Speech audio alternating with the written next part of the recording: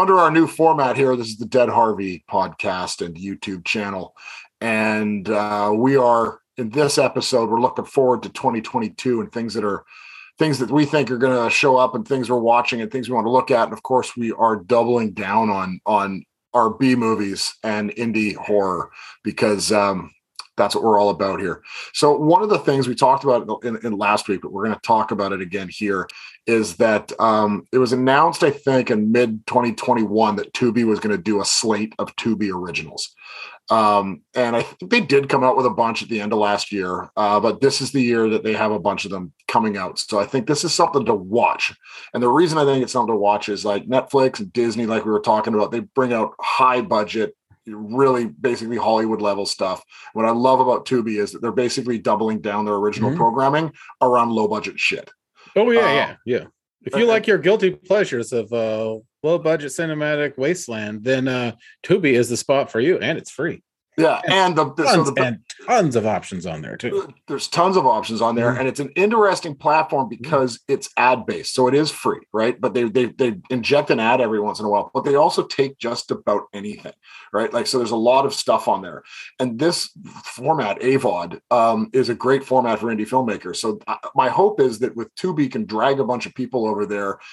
From what I've read, it is owned by Fox or partnered with Fox. So, I mean, hopefully what happens is all of a sudden this is the start of more people understanding that there's some fun B-movie crap out there.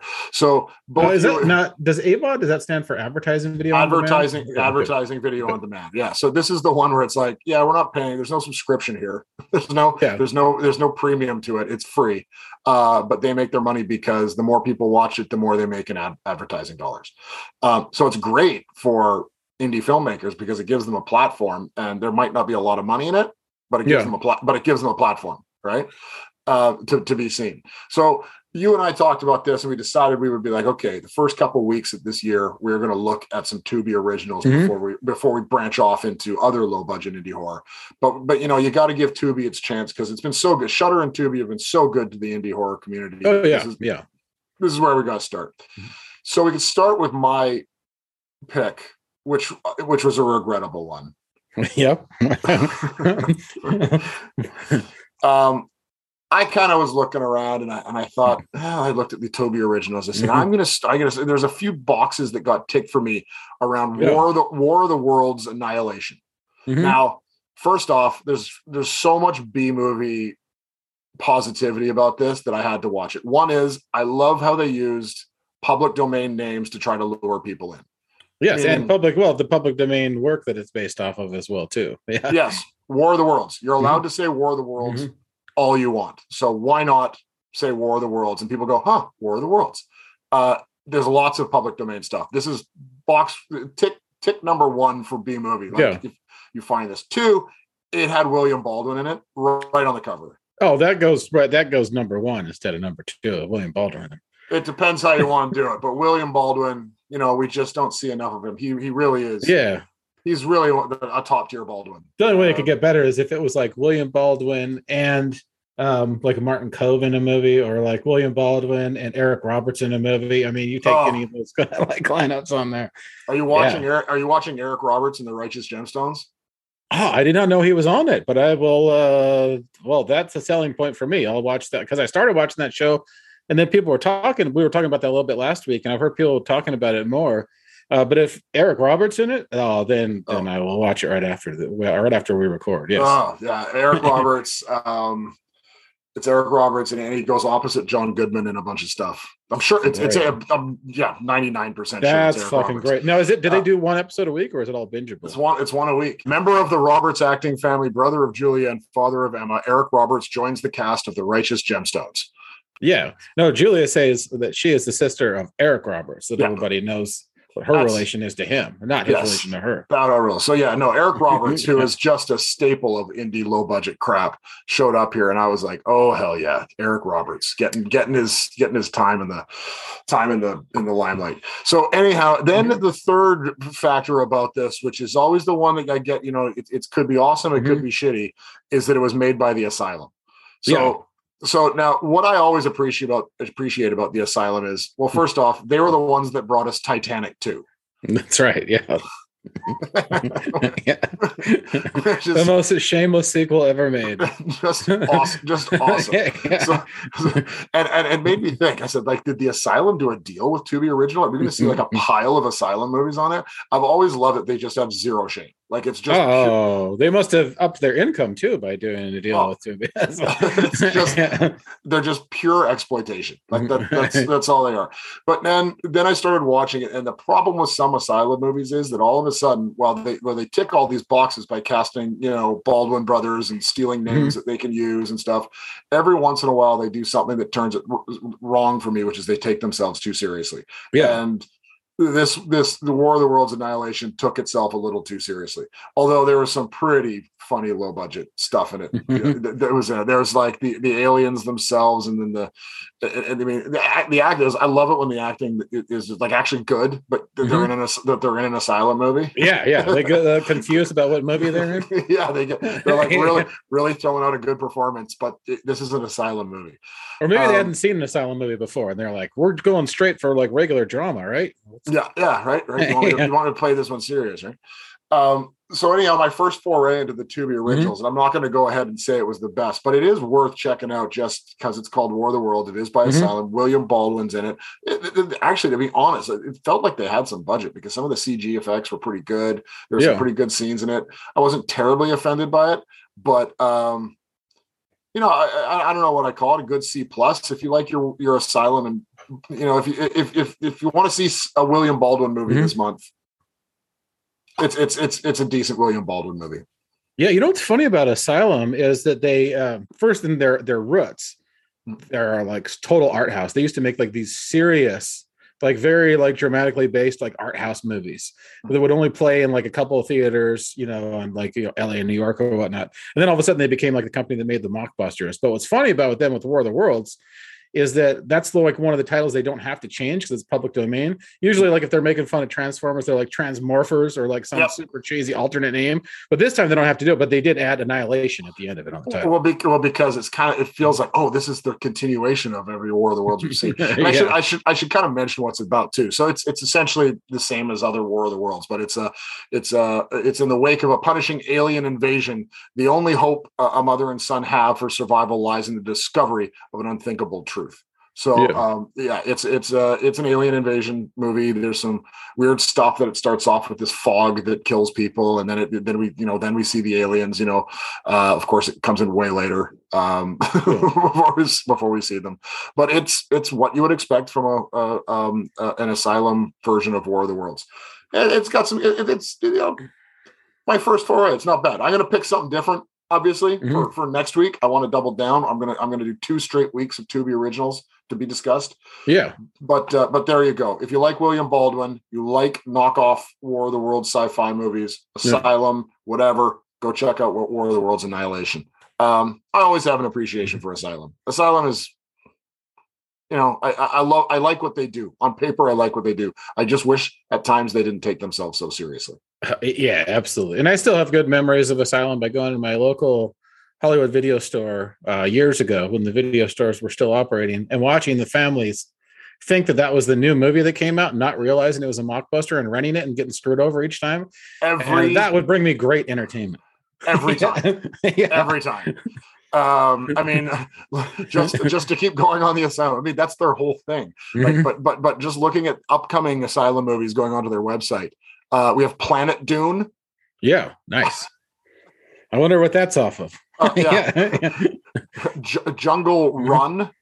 Okay.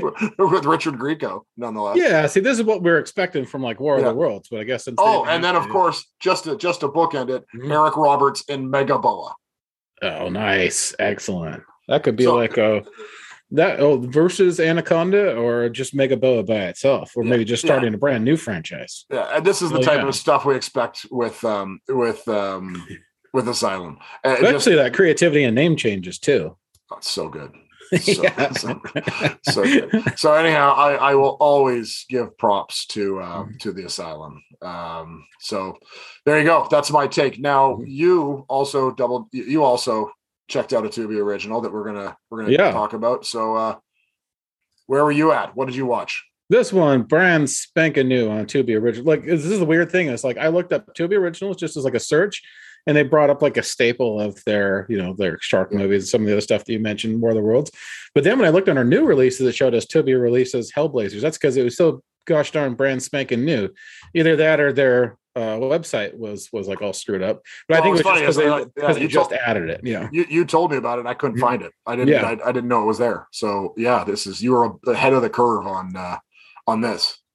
Okay, so this is another one of those satanic panic kind of movies. So this set in the 80s, satanic cult unleashes hell on earth. Well, basically they just unleash like one demon on there. So they do this incantation, and Billy Zane does this incantation, a bunch of guys in robes. And so they sacrifice somebody, and then out comes a demon out of this giant pit that they dug.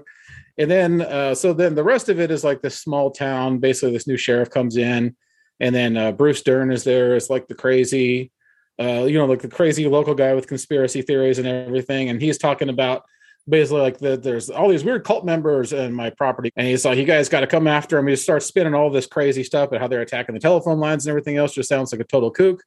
But then the majority of the movie is actually spent fighting cult members, just kind of like thugging it out with them and not seeing the creature that comes out. And the creature, like when they show it, is actually kind of cool, except for the fact that like when it's like molting, when its horns are coming out and it's turning into a demon spawn, they have this effect like on the back of its head when the horns are popping through. I was like looking at the top of it and I was like, is that just chicken skin? Is that just like layers and flaps of chicken skin that are hanging across his head? They didn't go that low budget, did they? And I know my way in and around a chicken, both uncooked and fried. And that was chicken skin that they had on the top of that demon's head when the horns were coming out. I was like, that's so low budget. But it was very creature-like. But when they did show it, totally transformed at the end, it was cool looking. And they got rid of the chicken skin. But it was a shame because this cast of the movie is great. Like John Kassir as the Crypt Keeper was there. Bruce Dern, of course, who's like total Hollywood royalty.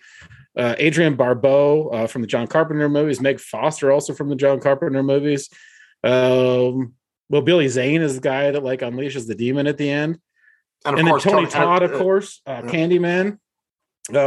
He fights off some of the thugs. It sort of reminded me of The Void a little bit, like when they had all those thugs. And these thugs are trying to feed like the townspeople to the demons, so the townspeople have to fight them off. But like The Void, but if they didn't show us any of that cool Lovecraftian shit, if it was just like the thugs kind of like standing around and they went like lower budget and they're like, let's just pad out the story and have them like beat up these like cult thugs for a little bit in the robes. But it just kind of got like stale and repetitive to me. But it's a shame because the cast is fantastic. It's the old bait and switch. Yeah. Yeah. I mean, it's watchable, but like it's one of those movies that you just kind of you see that like they're not really going to do anything new with it, and they're just going to kind of play out the same thing for a while until they show like the hell spawn at the end for a little bit, and then you get your finale, and then the movie's over. But yeah, well, it's actually written and directed by Justin Lee, who did Badland. Mm-hmm. Yeah. It's pretty cool. He did a bunch of them. He's kind of in this space. He did Final Kill, Badland, A Reckoning, and will do. He's done so. Man, he pumps out movies. This guy, Hunters. Yeah, I'm trying to find. Oh, Hunters. That looks Asylum like. Oh, I forgot. He did. This very well might be because Ian Ziering has been in some of his other movies. Okay. Yeah, it was promising, but then it just kind of seemed like it was a little bit lower effort than it should have been. so are we saying that so far the Tubi Originals are 0 for 2 or just like not a total bust, but I mean I wouldn't watch it again, and kind of got like I basically was just watched it for the cast, because there wasn't. I'm trying to find company credits and stuff on it just to see. It was not Asylum. It was not Asylum officially. Yeah, this is one of those movies that just seems like they kind of ran out of budget with. pretty early on, So